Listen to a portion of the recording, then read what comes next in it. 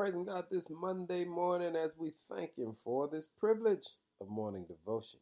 Our focus today is helpful hints.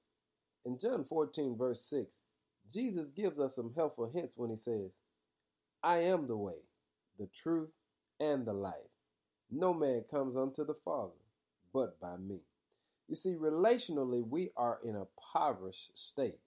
And one of the greatest challenges of our culture is that many of us have no real relationships. You see, these days we tend to have followers but no friends, likes but no love, comments but no conversations, crowds but no companions, and even churches but no communities. You see, our society has popularized a new kind of relational experience. It's the one that gives us a broader network of contacts but lessens the importance of having deep, meaningful connections with others. And Jesus said, let me give you a helpful hint. You need to develop a meaningful contact with me, a meaningful relationship with me. And this is what you'll do. You'll come to know that I am the way, the truth, and the life. And no man cometh unto the Father but by me.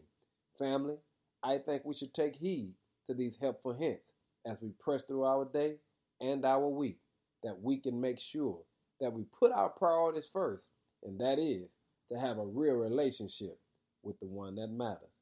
Thank you, Lord, for blessing us today with these helpful hints. Now give God some glory, family. In Jesus' name, amen.